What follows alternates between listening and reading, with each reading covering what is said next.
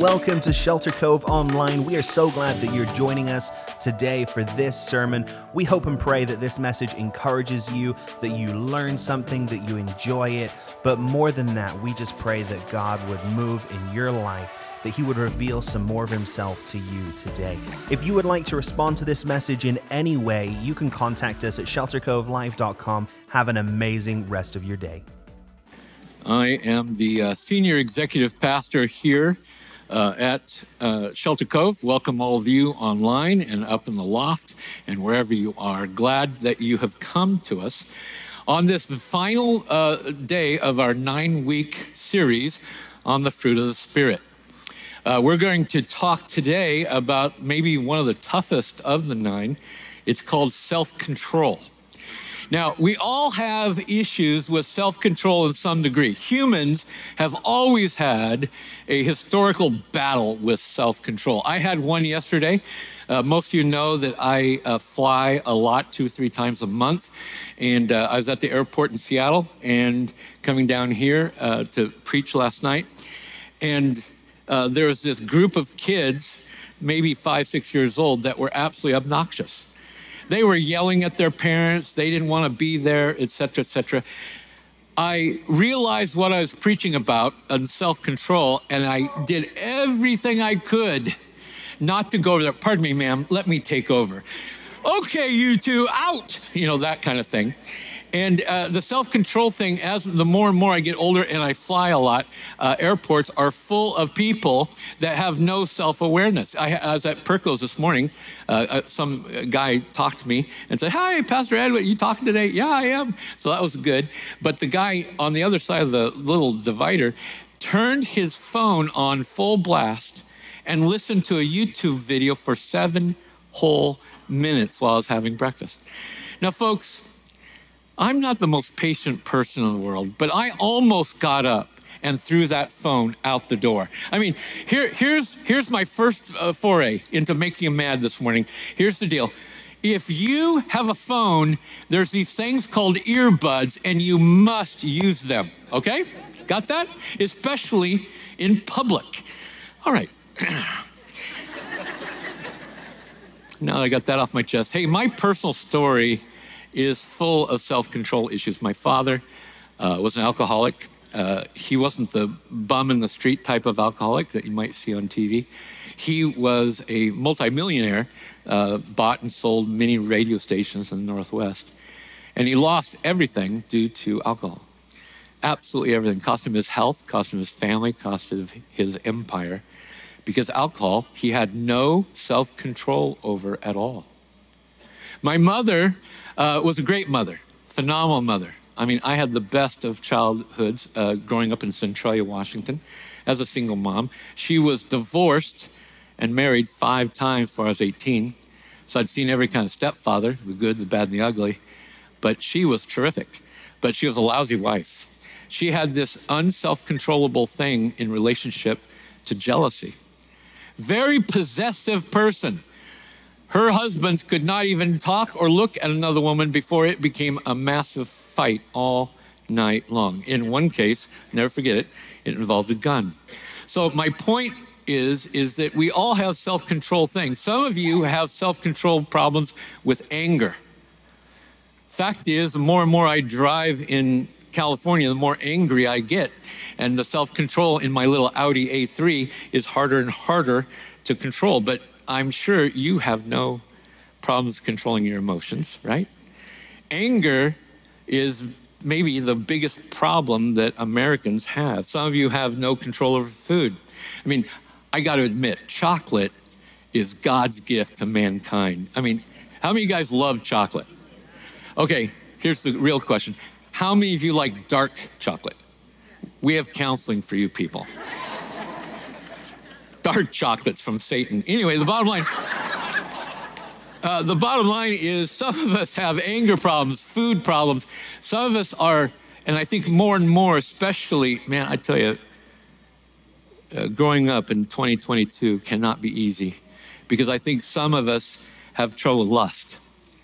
I think Lust has dominated, sexual issues have dominated everything. On the plane yesterday, I started to watch a movie because I love dogs. And it was DC comic dogs, super dogs, or superhero dogs or something. Cute. I thought, okay, I watched that thing. First scene is this Superman's dog talking to two other dogs. And he says, hey, I have my own bed with Superman, blah, blah. But when Lois Lane comes over and spends the night, I have to go to the floor. This is a kid's movie. Why do they need to sexualize kids? It makes me mad. Two minutes later, that same dog is talking to two other dogs, and the two dogs are saying, yeah, we go to the floor too, when Lois, not the other Lois, a different Lois, come over, and they panned over to two women making out. I turned the movie off.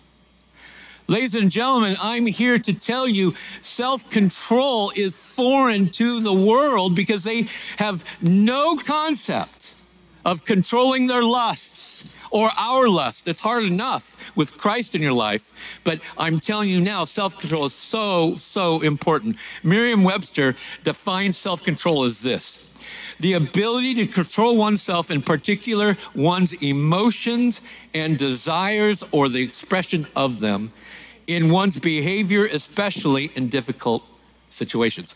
Take a look at that. That control oneself in one's emotions. Folks, be careful with your emotions. Dobson said it back in the 80s. You can't trust them. He wrote a book, Emotions, Can You Trust Them? And if you read that book, you find out the answer is no. Emotions will drive us to do stupid things. So our text, I'm going to go through a text point by point. For those of you taking notes, you're going to love this because it's got all sorts of Greek in it. I got to explain it. It's in Titus 2. So take your Bible, your phone, your tablet, whatever you have, and turn over to Titus 2, 11 through 15. The ushers have Bibles if you'd prefer a physical one. And we're going to take a look at this and go verse by verse, word by word, concept by concept, and tear this thing down on self-control. Now, at Shelter Cove, we honor God's word whenever there's a text that someone is going through. In other words, I'm not going to be spreading all over the place too much, by standing and reading it together. So if you would you just go ahead and stand with your text, and I'll read from the screen for you so that we honor God's word. For the grace of God has appeared, bringing salvation for all people, training us to renounce, catch that, ungodliness and worldly passions, and to live self-controlled, upright, and godly lives in the present age, waiting for our blessed hope, the appearing and glory of our great God and Savior, Jesus Christ. 14.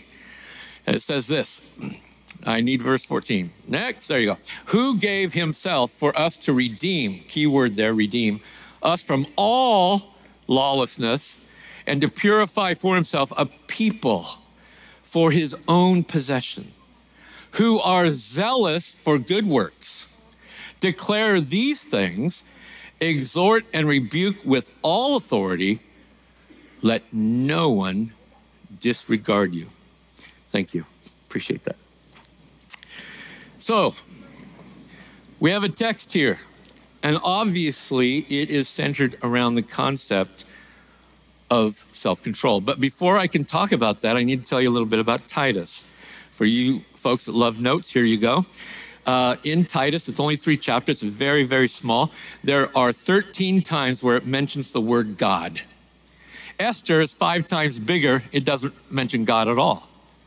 So the concept here of God is a big deal to Titus, mainly because there's polytheism everywhere, because the setting is the island of Crete. I was just in Crete last month in Greece, and it's a huge place, big, but the idea of God was a big deal to Titus, Paul telling Titus.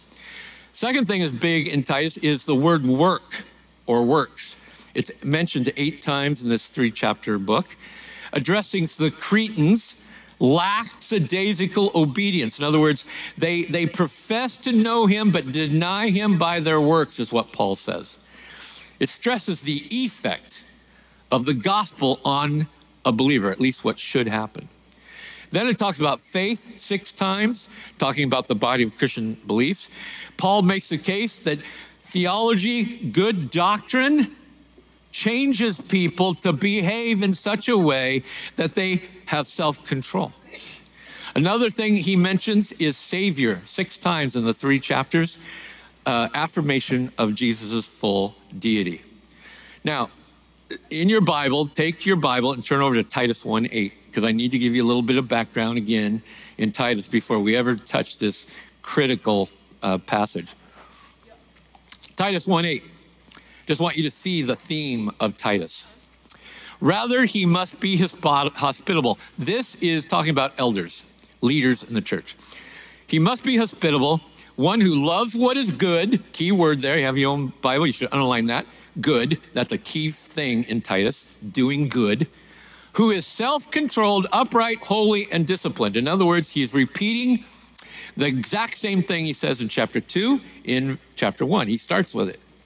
One of the things you are told in seminary is that anytime a book or a sentence repeats a concept, that means that's the most important part.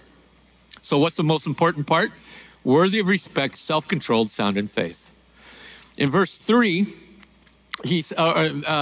chapter 2, turn over to chapter 2, verse 1, we'll start there. It says, you, however, talking about Titus, must teach what is appropriate to sound doctrine. Why? Because people can thrive on sound doctrine. It also tells you that there is bad doctrine, unsound doctrine. Teach the older men to be temperate, worthy of respect. Catch the next word, self-controlled.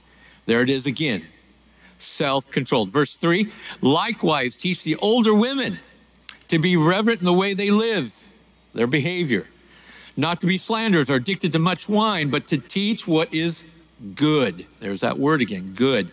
Then they can urge the younger women to love their husbands and children and to be self-controlled and pure. Self-controlled again. Verse 6 of chapter 2. Similarly, encourage the young men to be self-controlled. Young women, young men, older women, leaders, self-control. So now you know a bit of the background. It's all about self-control. So we're going to look at 2 things. It's in your little note. If you got that little note card, it basically says these 2 things, okay? Number 1, it says grace trains us. Grace trains us. Number 2, redemption empowers us. Redemption empowers us. Okay, so the text. Verse 11, chapter 2, grace trains us. We're going to talk a little bit about that. It says specifically, for the grace of God appeared. What does that mean? Here's a theological word for you. It's called incarnation. Incarnation. It's basically the concept that Jesus comes out of heaven and becomes a man in front of men to teach them and to train them about what God wants in this world. Has appeared. That's exactly another text would be John 1:14. And the Word, talking about Jesus, became flesh and dwelt among us. That's what it's talking about. So the Greek word here is epiphaneo.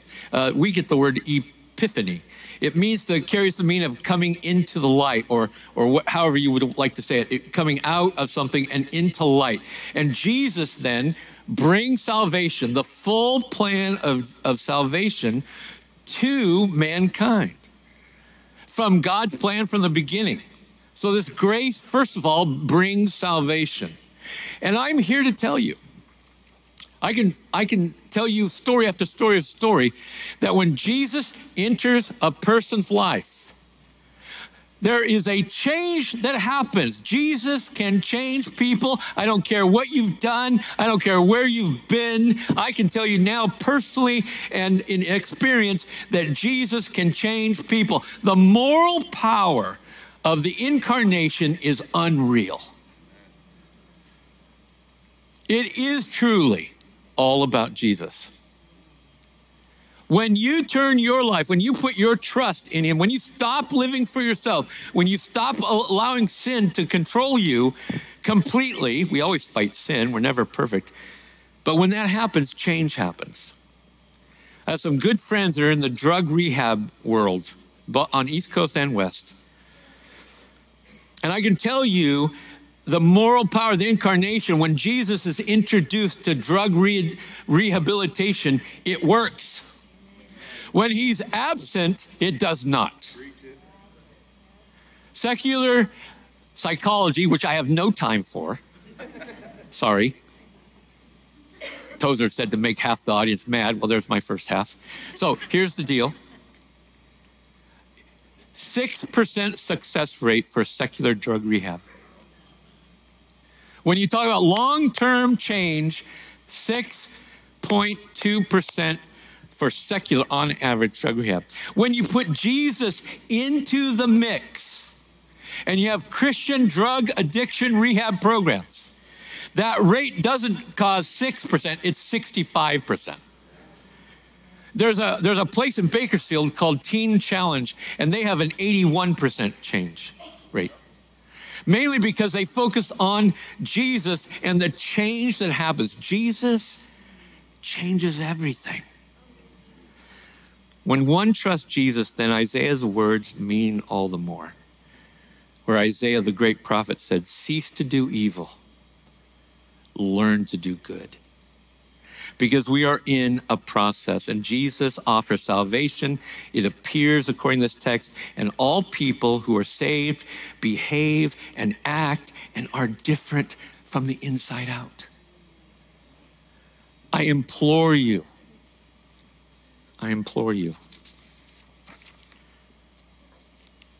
Jesus matters. And you can't just put him on a shelf. You know, folks, we are naturally bent toward evil. You know, you don't have to train a 2-year-old to be bad. They already know how. And airport 2-year-olds clearly know how. And mankind is not basically good like secular psychology says. We're basically evil. Romans 3:10, verse 12, it says this. It says, there is none righteous. In Greek, that means zero. I know, that's pretty, I went to seminary to learn that. There is none righteous, not even one. There is none who understands. There is none who seeks for God. Key word, all, including you, and you, and you, and me, all have turned aside. And aren't we easily distracted? You ever see the movie Up?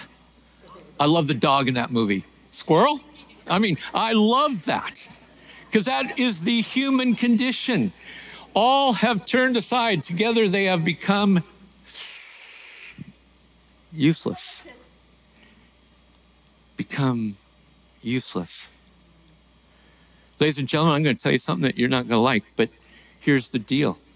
I think there are churches that have become useless. They have traded Jesus' salvation, Jesus' absolute concentration on evangelism and sharing their faith for this idea that somehow we're just supposed to do good and be social change agents. Folks, I am here to say that when you focus on this, you automatically do that. When Jesus comes into your life, you automatically see people and you start wanting them to be better. And they've exchanged the power of Jesus for the task of being a do-gooder. And that's not the gospel. Psalm 36:1, there's no fear of God before their eyes. I think the United States is right there. There's no fear. 1 Corinthians 2:14, a natural man does not accept the things of the Spirit of God for their foolishness. He doesn't care. We have an automatic bent toward worldliness and ungodliness. I don't care if you're a Christian for 50 years or 5 minutes, you will still fight the sin nature within. You won't be perfect, but as far as I can tell, When Jesus is at the center of a person's life, things change. And he changes us, and we now have the power given to us by the Spirit to say no to ungodly nonsense and proper perspective of our passion. And what is training? The verse says training. It's instruction, tutoring, schooling. And it takes time. In my younger years, I used to teach tennis, a tennis instructor. And I can just tell you, when my trainee would just listen to me, they got better. When they just wanted to do whatever they wanted, they didn't. I would rather have somebody who's never even picked up a racket than somebody who's already played for a while, because they have bad habits already. My friends, we are to be trained by the Spirit. I believe in a Spirit-led life.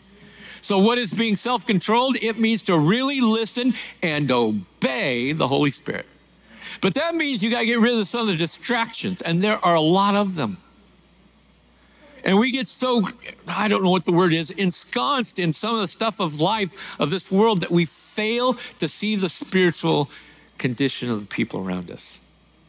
Consider a chart that I have shown several staff people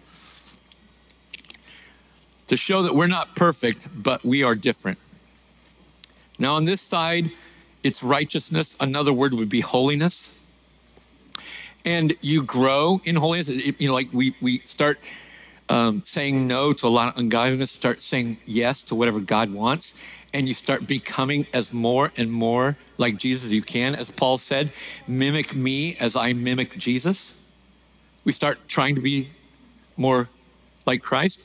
And the bottom axis is time. Over time, it improves. Now, the average Christian comes to Christ here at the bottom, and they have a great deal of effect and impact. And then sooner or later, some temptation gets a hold of them, and bam, they have some sort of falling out with God, or they ignore God, or they give in to that temptation. Could be lust, could be adultery, could be lots of stuff.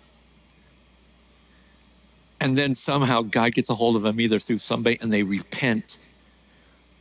And they say, I'm sorry, Lord, I'm an idiot, which we all are at times. And then we start going up and up. And then there comes a time when Christians have been Christians for so long that they fail to grow. If you stop learning, you stop growing. And you plateau. And anybody that is coasting in the Christian life sooner or later goes downhill. And then something happens, some temptation, and bam, sometimes all the way down to the bottom. I've dealt with 3 different people this year, 1 in Seattle, 2 here, that had their world crushed because they gave in to something that went all the way down here. And then God gets a hold of them.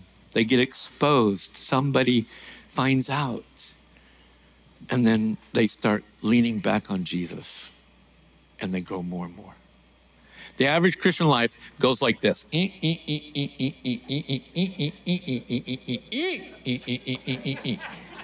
That's what the average Christian life, including mine.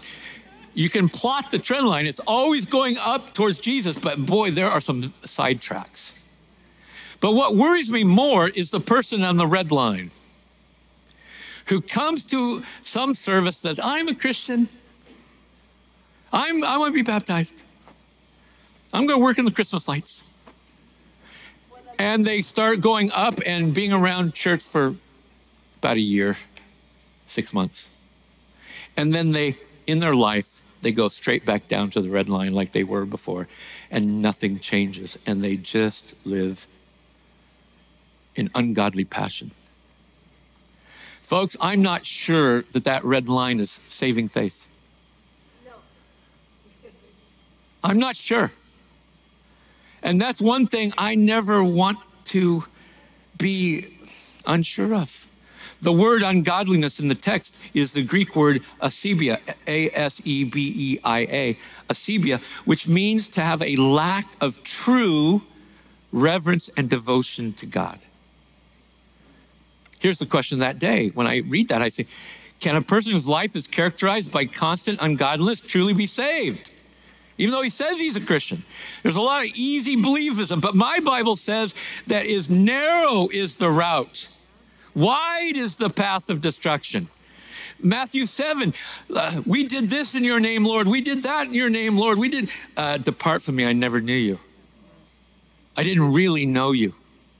Folks, that makes me nervous. When I was 27, 3 young fathers and I met in a realtor office. One of the guys was a realtor, another guy was a stockbroker, another guy was a cop. And we decided that we needed more because temptation was beating all 4 of us. And so we got together every week for 2.5 years. We studied this little book. Dozens of people have asked me the name of the author in the last 2 services. I'm going to say it real slow. Jerry Bridges. Got it? Bridges, like cars, bridge, river. Bridges, Jerry Bridges. It's called The Pursuit of Holiness.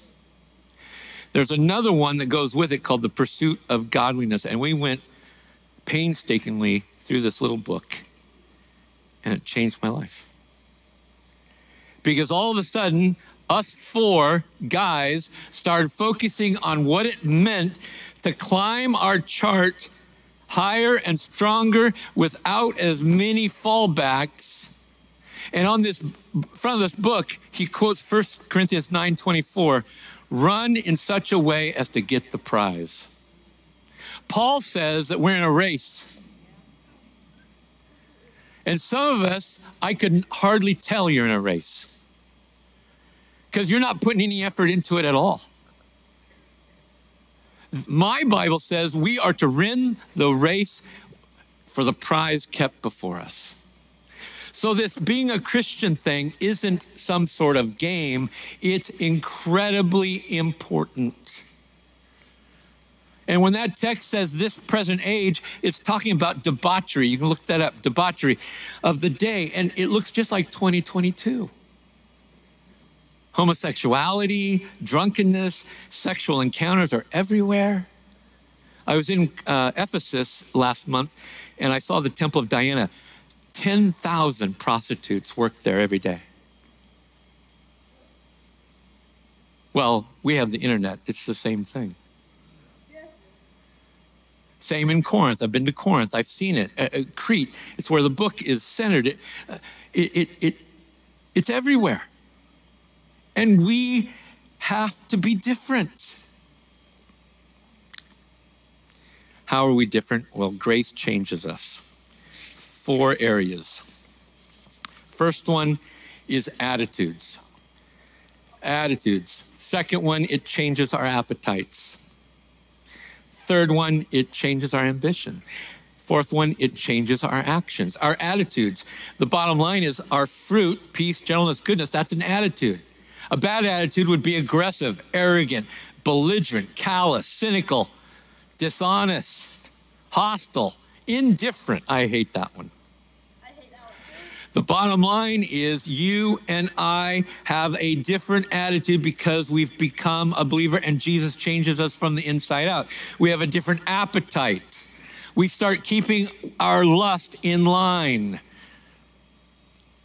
There are normal appetites, there's abnormal appetites, there's good and bad. But the bottom line, we have appetites we have to get control of. You parents, some of you have an appetite of being popular with your kids. Here's a little advice. Stop it. You're in no popularity contest with your children. You're there to manage his children the best way you know how. Ambition. When we are Christian, we align our lives, our priorities, and what we value. Fame, stuff, cash, that's all nonsense. What we want to do is glorify God. And in our actions, we show extraordinary kindness to other people. Grace, unmerited favor, trains us all to be different. In recap, We renounce our ungodliness. And by the way, the Greek word there means once and for all. To renounce worldly passions, to live self-controlled lives, Spirit-led, where the Spirit teaches us what to do in any given moment, to live in an upright manner as compared to being deceitful, to be hopeful, awaiting his return. That's verse 13, waiting for the second coming. Our posture when we're waiting is to have eager expectation. The Greek word there means to have a longing. I don't know about you, but man, I am ready for Jesus to be here.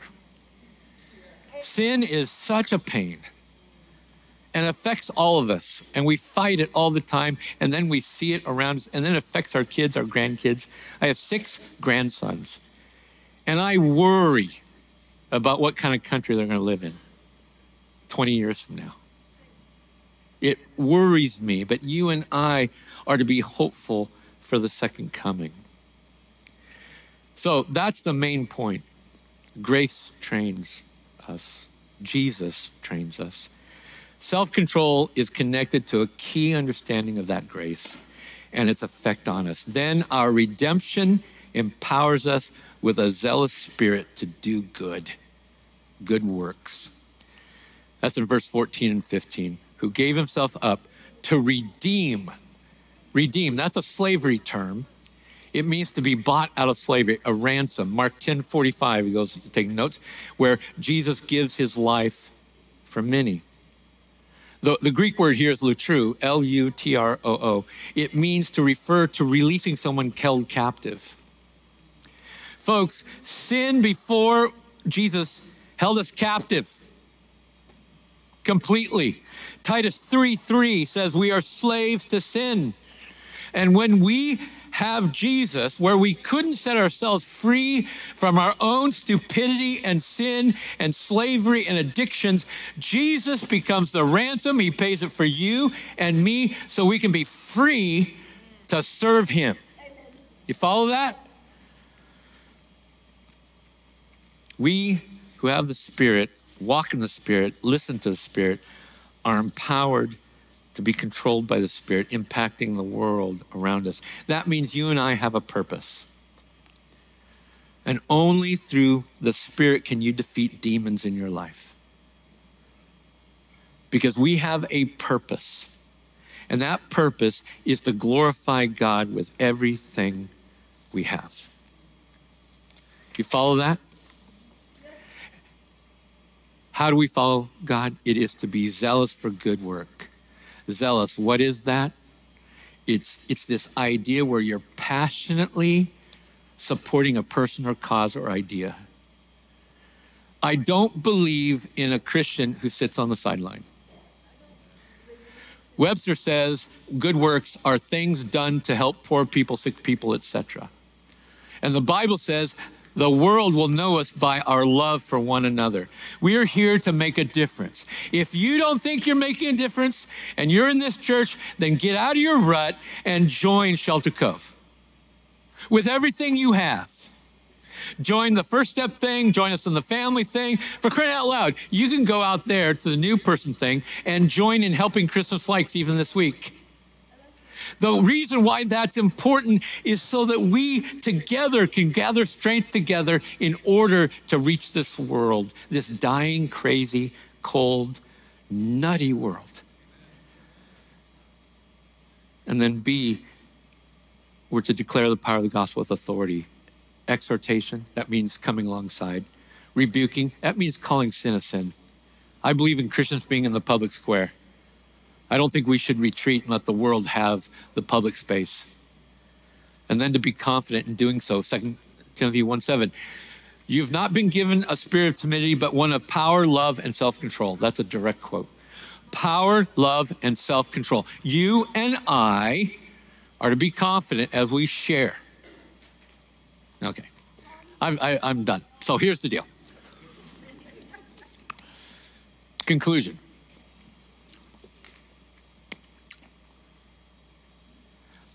There are 3 types of people in this room. The first group are people who are not Christians. You know it. God knows it. We're going to have 30 seconds here at the end of this for you to consider saying, okay, I'm done with sin. I'm going to repent. Lord, come into my life. I don't even know what that feels like or knows what it's going to be like, but I want you to take over. Second set of people are people who've been in the church for years, but they have plateaued a long time ago. And Christ is clearly not your Lord. You've been distracted. You've been involved in sin, secret sin that nobody in the planet knows, and it's time for you to stop it so that you can serve, not so you can be happy. Your self-image get better. What a nonsensical thing. Your job is to repent so that you can serve and that you can go back to your first love, which you lost a long time ago. And the third person is the person who's doing fine. They've had drops, and it embarrasses them. But it's time you consistently ask yourself about your purpose. And are there distractions currently that are even holding you back a little more? That lustful TikTok, that Facebook reel with all the women dancing around crazy, TV shows that are risque. Maybe it's gossip where you're getting jolly, is talking negatively about everybody. Or maybe you've got a grudge and you're mad at someone for something and you just can't let it go, to quote Disney. You can't let it go. I'm reading a book right now called Forgive by Timothy Keller, Keller. It'll change your world if you've got grudges. Finally, 3 different people. Unbelievers, you need to believe. Christians you've been lackadaisical for a long time. You need to get out of that. And ones that are doing just fine, let's see what else you can do and where God will take you. A church can only get strong when the individual believers get strong. So we must ask ourselves, you got to ask yourself in your heart, are you only a spectator? Or are you on the sidelines of following Christ rather than being actual players in the game? Because the world is disintegrating around you and you can see it every day. And God needs you to engage and make a difference. Close your eyes, bow your head. 30 seconds of just you and the Lord and the Spirit, whatever the Spirit tells you. So be it. But just 30 seconds reflection, and then we'll go.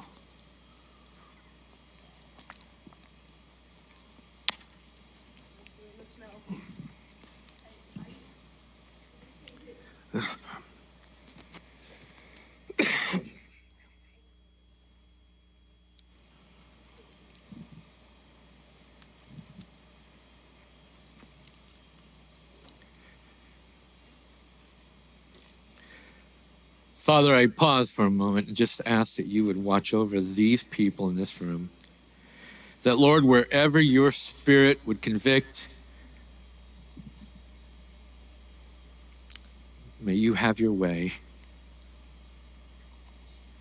and help us to pay attention to the fruit of the Spirit of self-control. We so apologize the times we screw up, but we're so thankful for grace that trains us back to the right path.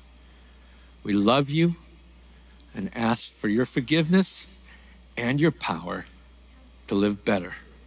In the name of Jesus, amen. Hey, thanks for putting up with me. God bless you. We will see you next week at the choir thing.